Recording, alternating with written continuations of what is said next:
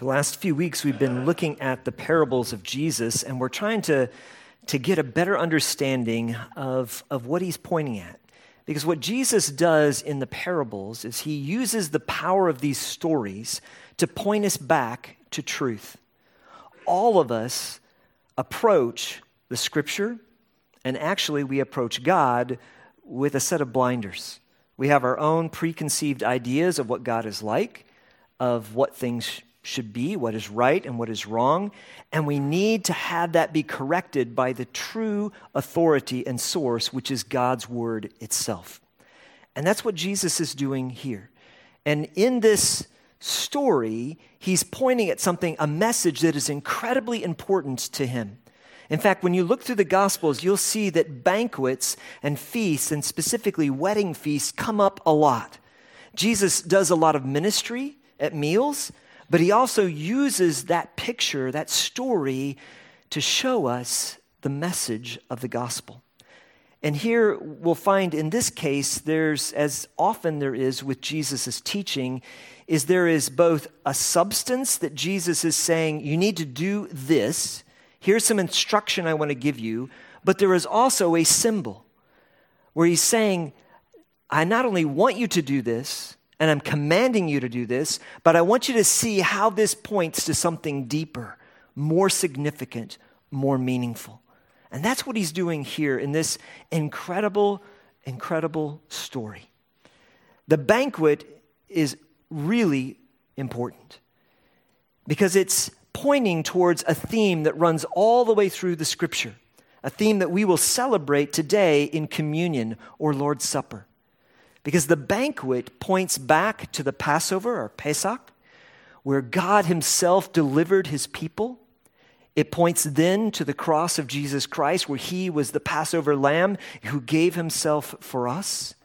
And it points to our remembrance that we continue to partake of the bread and of the cup, remembering what he has done. And it looks forward to the marriage supper of the Lamb, to a celebration where God's plan of rescuing us is put on vivid display.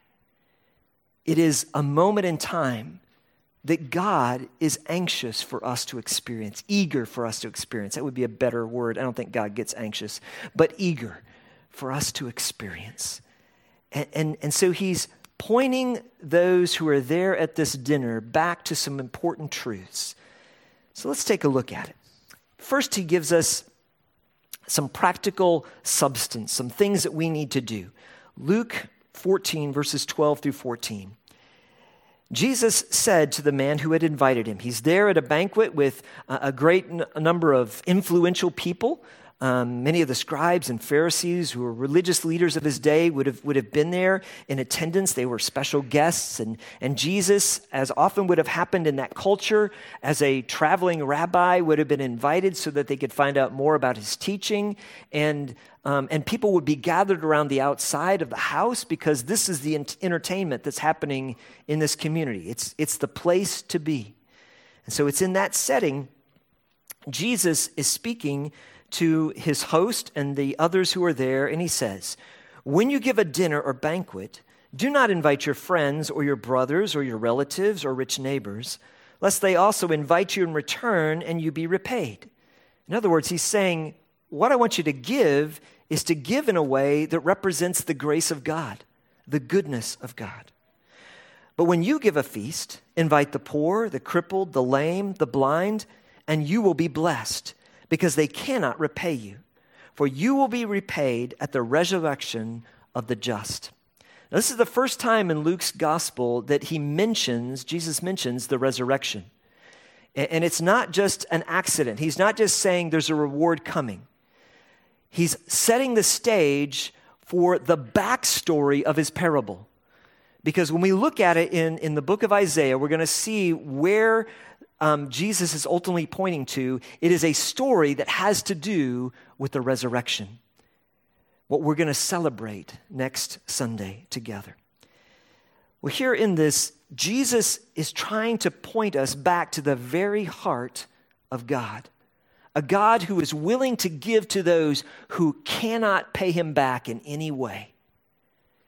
He's pointing to the message of the gospel. the good news. And if we are to truly be followers of Jesus Christ, we must give grace to others as Jesus has given grace to us. And so the substance of his command is this: we're to practice radical hospitality.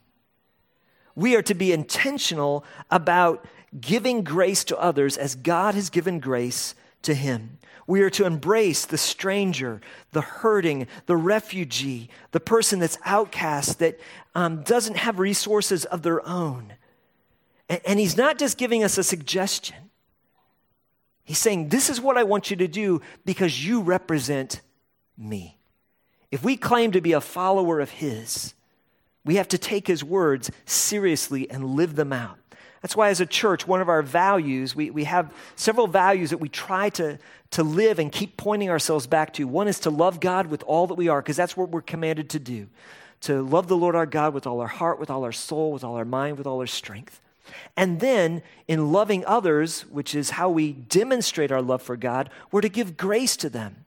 And so we have a little acronym here that I haven't pointed this to you in a while, so I thought it was a good time to revisit it. Giving grace means this, GRACE. We're to have God's view of other people. If you remember, if you were here a few years ago when we looked at the series on the masterpiece, we're to look for God's masterpiece that he's restoring in the lives of others around us. We're to see them and ask God to help us to see them with his eyes. God's view, that's the G. Then the R is we're to practice radical hospitality. We're to serve them as Jesus has served us. We're to be intentional about connecting with people, sharing meals with them, getting to know them on a one-to-one basis. The A is active listening. We're not just to tell them what we believe, but we're to engage in their story and see what God is doing in their heart and in their life. And then we're to put our love into practice and care practically. We're to find a need and seek to meet it. And then the E is that when we do these things, we should expect God to be working. He is a God who takes our obedience and by the power of his Holy Spirit uses it to point people to himself and to bring honor and glory to his name. It's not a small thing. It may seem like a little thing when you're helping a person, maybe a homeless person that you meet on the street. It is not a small thing when we expect God to be at work in the midst of it. I was thinking of just some things where God was trying to convict my own heart of like, Drew, I'm an introvert. I know it seems so strange for a preacher, but I'm about as introverted as you can get. And so I have to push myself to connect and make relationships. And God's prompting me to do that because that's what he commands us to do. And so I was thinking, Lord, how do you want me to be more practical in showing the kind of radical hospitality to others that you've shown to me? And one of the things I was thinking is we have so many buskers here in our city, street musicians that have all kinds of talent and ability. Some of them are really, really good. Some of them are just looking for some coin because they're hungry or they're thirsty, more likely, often the case. But they have a heart of music. How would it be different instead of just passing by and sometimes giving them a coin or sometimes buying them something to eat?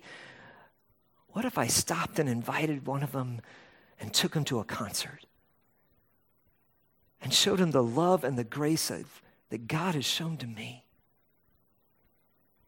You see, it doesn't have to be that creative. But something like that could be incredibly significant. You have to follow up with me and to see when God prompts me to do that, because I know it's coming and he's not going to let me get away with not doing it.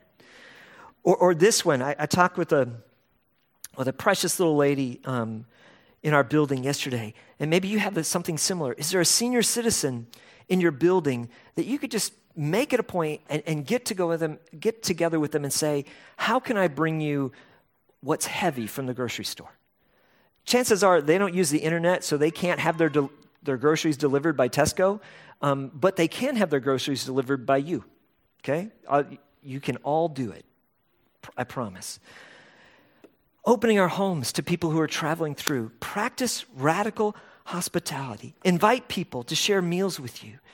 Open up your life to people that you don't know. Take an initiative. Connect with a stranger. Don't wait for someone else to invite you.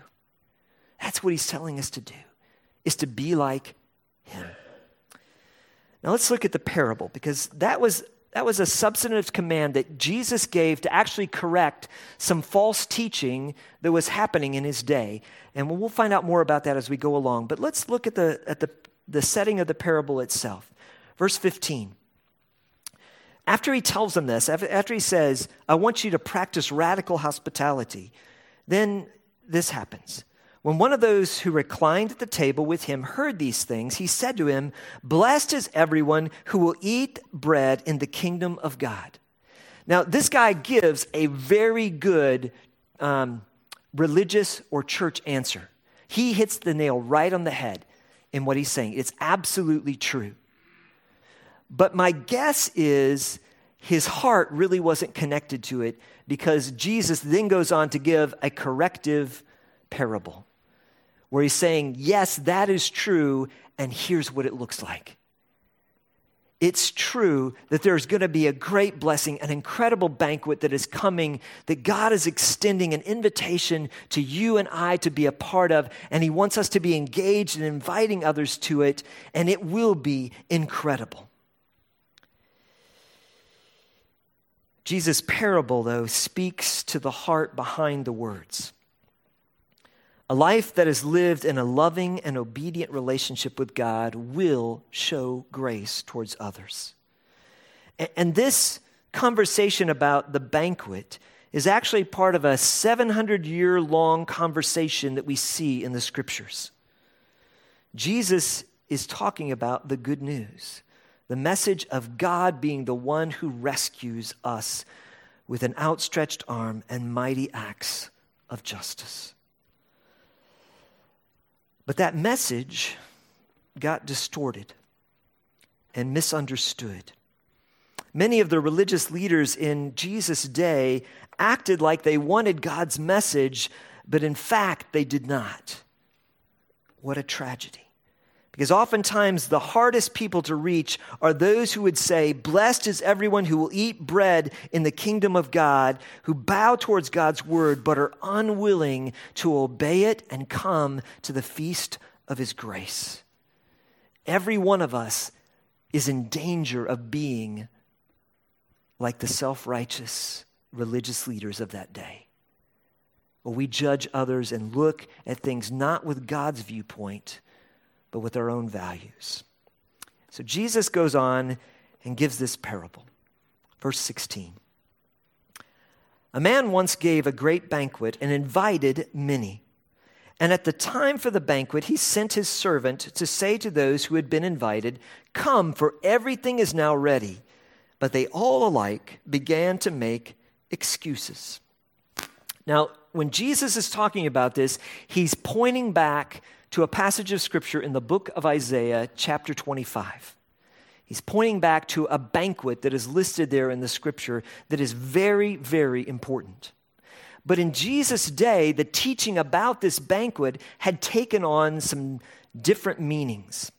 And we're going to look at a couple of groups, and I'm a little nerdy, and I really like history, so you're just going to have to bear with me if you're not a history buff. Just hang in there, and I won't take too long, but I think you'll see what he's doing, what he's trying to do. In Jesus' day, there was a group of writings, a religious group called the Essenes, who were very conservative. They lived a monastic life where they would separate themselves out, and they were very diligent in copying the scriptures. And we are deeply indebted to their work. The Dead Sea Scrolls that were discovered in Israel and Qumran were the work of the Essenes. And it's incredibly, incredibly important, because in that we have affirmation of the accuracy of God's word. And one of the most beautiful finds that they found was a complete scroll of the book of Isaiah. It was amazing, the Dead Sea Scrolls. And so the Essenes were doing that. But the Essenes, much like people today, they had their own viewpoint on what God was going to do. and how he was going to act.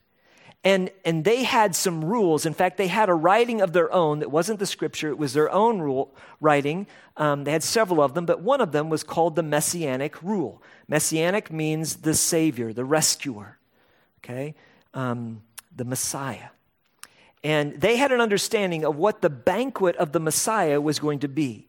And that people would be seated by their clans and by a section of authority based upon what they had done. And the people that would not be invited were the lame, the blind, the poor. And so this was a teaching, even though in many ways they got a lot of things right, they missed this one. In fact, let me read to you a little bit from the Messianic rule. And then the Messiah of Israel shall come, and the chiefs of the clans of Israel shall sit before him, each in the order of his dignity. Now, early in this passage, Jesus contradicts that and says, when you go to a banquet, don't take the highest seats. Take the lowest one. Take the place of least respect and allow your host to lift you up. But here they're saying the same thing, that they'll sit in order of their dignity, according to their place in their camps and in their marches. That earlier in the same scroll, the text affirms that no one can attend the banquet who is smitten in the flesh, or paralyzed in his feet or hands, or lame or blind or deaf or dumb, or any blemish.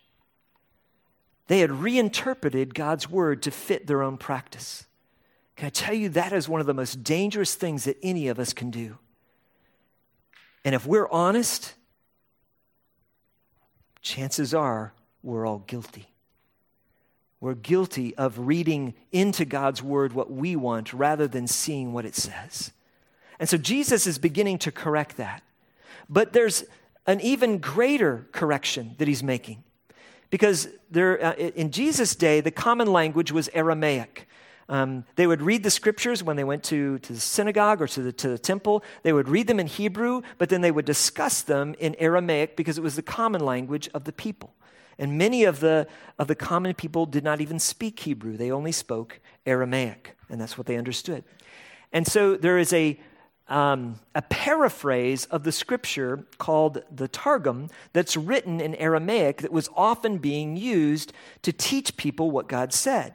And I want to read to you what, before we read the actual passage in Isaiah, I want to read to you what was paraphrased by the Targum. So here's what it says.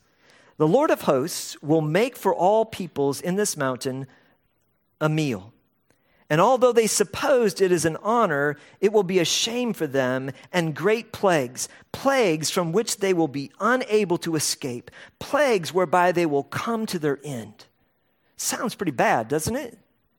But this was the understanding of again, where they took God's word and they put on it their own understanding.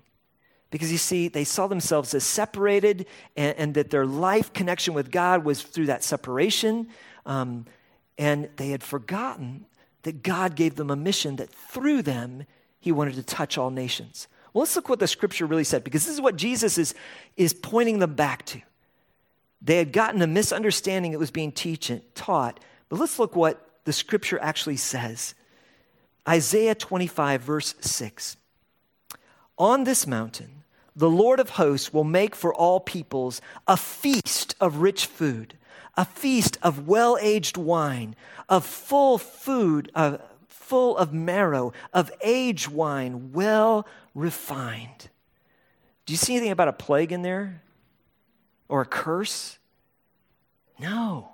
What he's saying is, this is what I'm doing, is I'm inviting all peoples to my banquet.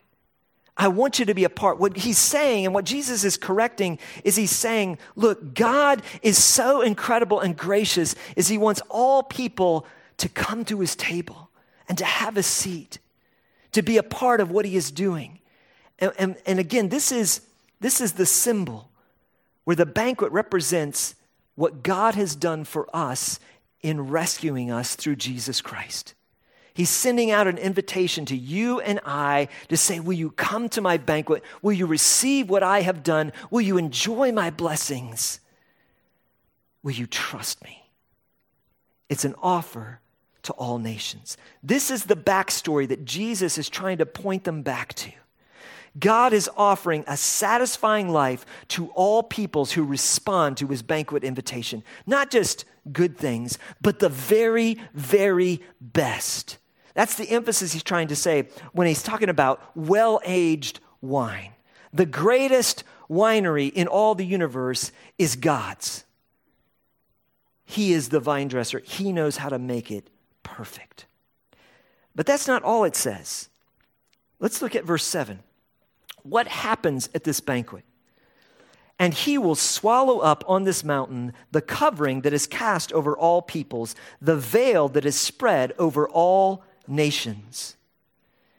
His promise is that through this picture, that's what it's representing, this good news, is he's going to remove the veil that covers over humanity, which is the veil of sin. It's like a death shroud that's over us, that keeps us separated from God. In essence, what he's saying is just as in the Holy of Holies, there was a veil that separated a holy, perfect God from sinful humanity, he's saying that through this banquet, through this work that I'm doing, what I'm inviting you to, I'm going to take down that veil and invite you in, which is exactly what happened when Jesus Christ said, "It is finished" on the cross. The veil was rent from top to bottom, opening up a way for sinful men and women like you and I to come into the presence of a holy God and to be accepted, not because we deserve it, but because he has rescued us. And then he goes on. I love verse 8. He will swallow up death forever. Now, does that sound familiar? I mean, some of you are really good church people, and you've been to church since you were this high. Does swallow up death sound like it comes from someplace else in the Bible to you? Or is it only me? Okay. I know you only hear this message every Easter Sunday, but 1 Corinthians chapter 15 asks this incredible question about death. Where is your sting, which comes out of Hosea? But then it says right before that, death is swallowed up in victory, which is a quotation of this passage right here in Isaiah 25. The resurrection of Jesus Christ proved that he conquered death for all time. And he is offering us not only a place at the table, but eternal life. He's offering to take away the veil of sin that had burdened us, that kept us separated from God, and he is offering us eternal life. You see, all this was part of the symbol of the banquet. It's not just sitting down and who's invited and who's not. It's a message that's much deeper than that. God promises to swallow up death forever. And the Lord, he goes on to say, the Lord God will wipe away tears from all faces, and the reproach of his people he will take away from all the earth, for the Lord has spoken. And whenever you see that in the scripture, it's saying God guarantees it. He's putting his name on it. He's saying, this is a promise you can trust because I'm staking my reputation on it. It's incredibly important to him. He promises to wipe away all of our tears. And the reproach, the guilt, the shame of his people, he will take away from all the earth, for the Lord has spoken. The shame that separates us from God, no matter who we are, no matter what our background, he promises through Jesus Christ, when we place our trust in him, to take it all away and give us a seat at his table to enjoy his presence. Well, finally, he goes on and says, it will be said on that day, behold, this is our God. We have waited for him that he might save us. This is the Lord. We have waited for him. Let us be glad and rejoice in his salvation. We are to celebrate what God has done. We are to be excited about what God has done for us. That's the backstory behind when Jesus is talking about this parable of a banquet. It's much more than a meal. It is the good news of what God has done for us. And so when he talks about those who are invited that choose to then not come, they're rejecting his offer of salvation. In Jesus' day, we discover that what happened here is that many are invited, but then they refuse to come. The practice in the Middle East during that day, it's a practice that's not dissimilar to what we have today. You would have an invitation that would go out, that would be a formal invitation saying, this is coming at approximately this day or this time, and you would send out a formal invitation, and the people would respond. They would RSVP to the banquet. But then, when it was actually ready, that would tell them how much food to prepare, how many lambs to be offered in the sacrifice, or cattle, whatever the main course of the meal was. They would begin those preparations, and when it was time for the banquet to begin, then a servant would go and personally and tell those who had been invited, it's ready. And so what we have here, when Jesus is talking about these who begin to make excuses, they'd already said yes to the formal invitation, but they're saying no to the personal one. And it's a picture of what happened. You see, in this case, the religious leaders had said yes to the law. They'd said yes to the Torah. They'd said yes to what God had revealed to them, and they said yes to religion. But when the invitation of a personal relationship through faith in God's Son came to them, they made an excuse. They weren't willing to humble themselves and say, God, I want to trust your provision, your offer, your invitation. The first invitation came in the law and the prophets and the writings, and they at least with their mouths had said yes.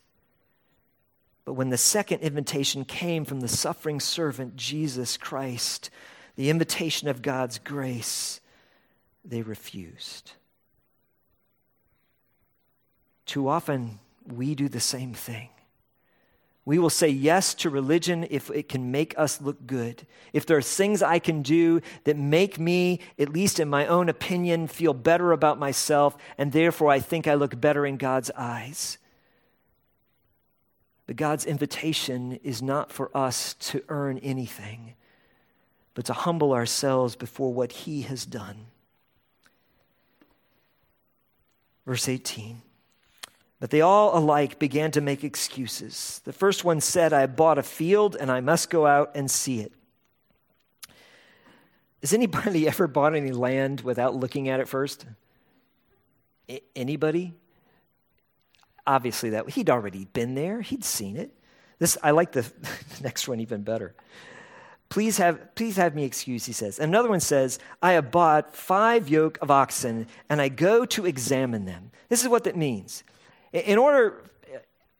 Most of you probably don't come from farm country. I do, and so even though we had tractors, I still understand the principle of how a yoke of oxen work. They have to be matched and paired so that they pull together.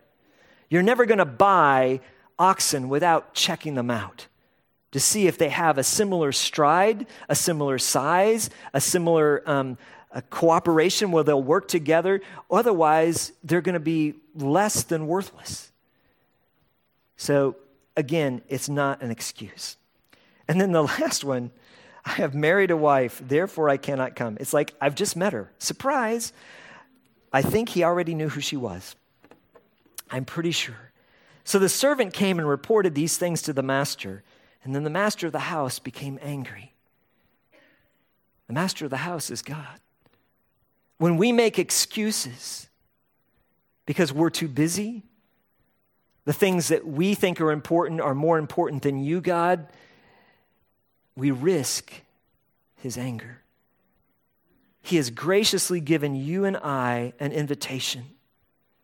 But if we are preoccupied with comfort and materialism, or we choose the temporary over Christ, we will miss the blessings, the gift that he has and we will face the consequences of rejecting him.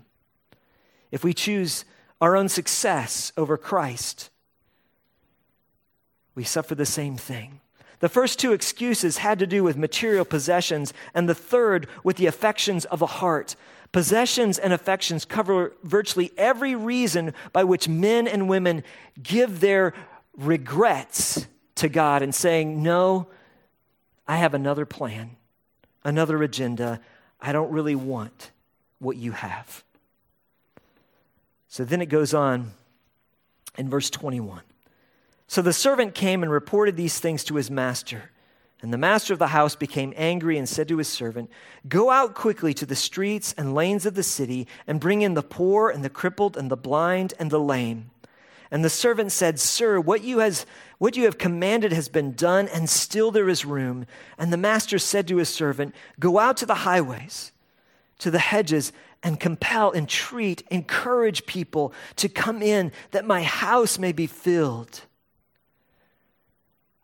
This is the message of the gospel. It's the message of the Great Commission. Because you see, in this case, he's given this command, and yet we don't see the results yet. He simply sent the servants out to do it. And it's a picture that Jesus is pointing to of saying, this is what I'm calling you to do. It's the Great Commission. That we have been called to go and share the message that our God has conquered death, and he has invited you to eternal life, to a banquet in his presence, where we can be joint heirs with his Son, Jesus Christ. He's compelling us to engage in a life that is missional, that makes a difference, that helps people see who Jesus Christ is and find life and hope in him. That's what he calls us to do, to be this kind of people, to go out and seek to bring people to him. So here's where we are today. The ultimate message of the banquet is this: God, who knows you better than anyone else, who knows everything about you, everything you've ever done, everything you will ever do, has graciously said, I want you to be mine.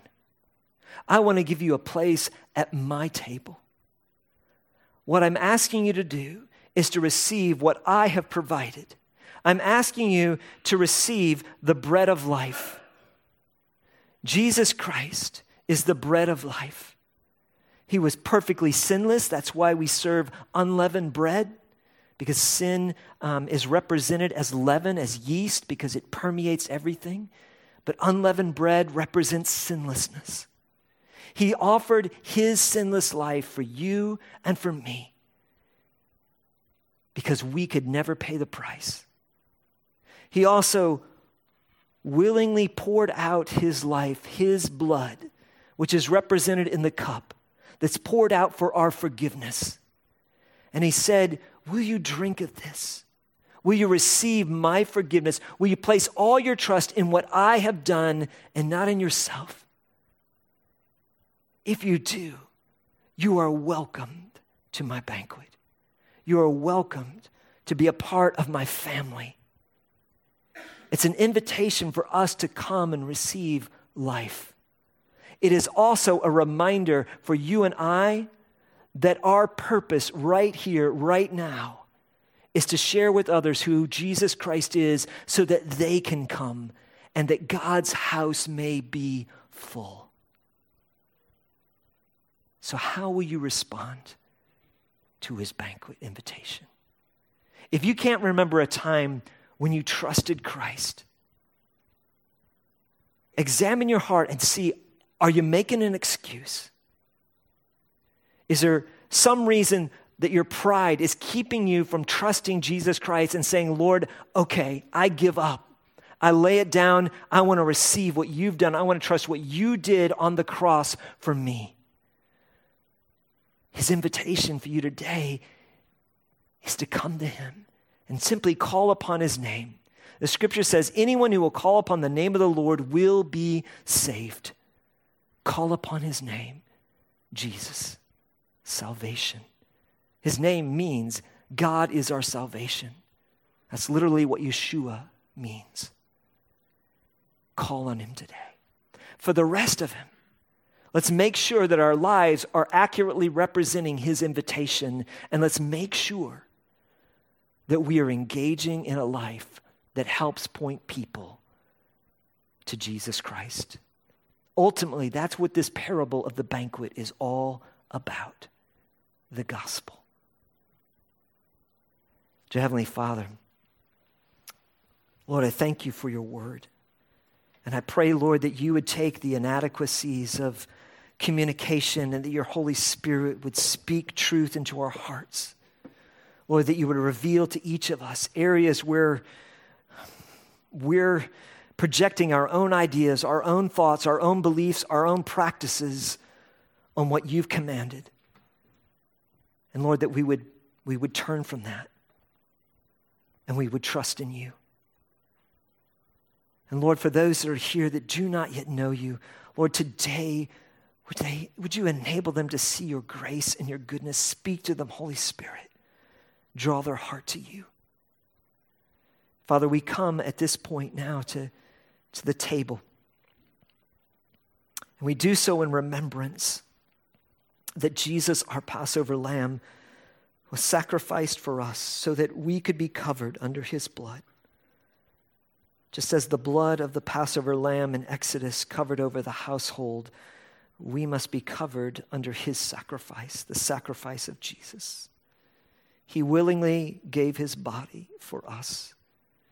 He willingly poured out his blood to cover over our sins and give us forgiveness and clothe us in his righteousness. Prepare our hearts, Lord, to receive the bread and the cup in remembrance of what Jesus has done. And Lord, as we receive it, challenge our hearts to be engaged in inviting others to his banquet. Oh, Lord, would you do that, I pray. In Jesus' name, amen. The scripture tells us that on the night that Jesus was betrayed, at the Passover celebration before the actual during the day of preparation, before the actual day of Passover, Jesus was at a table with his disciples, and he took bread and he blessed it and broke it and gave it to his disciples and said, "This is my body, which is given for you." Lord Jesus, thank you for your life. Thank you for giving yourself for us. Lord, today we receive this bread as a representation of your gift, of your provision. You are the living bread that came down out of heaven, that give us sustenance and life and salvation and hope. We partake of it in remembrance of you. The scripture says also that after supper, he took the cup of redemption, and he blessed it and he gave it to his disciples, saying, "Drink from it, all of you. For this cup is the cup of the new covenant. It is the cup of my blood, which is poured out for the forgiveness of sins of many." Lord Jesus, thank you for shedding your blood. Thank you for this cup. We ask that you would bless it. We ask that you would bless the bread. And that, Lord, we would receive it in acknowledgement of your love and your sacrifice. In Jesus' name, amen. I'm going to invite our servers to come, and we're going to celebrate the Lord's Supper. I invite you to come, and while you're coming, if there's a need in your heart, if you have a question I can help you with, I'll be down front. Just come down and talk with me. But we invite you to come and to receive of the bread and of the cup in honor of Jesus Christ.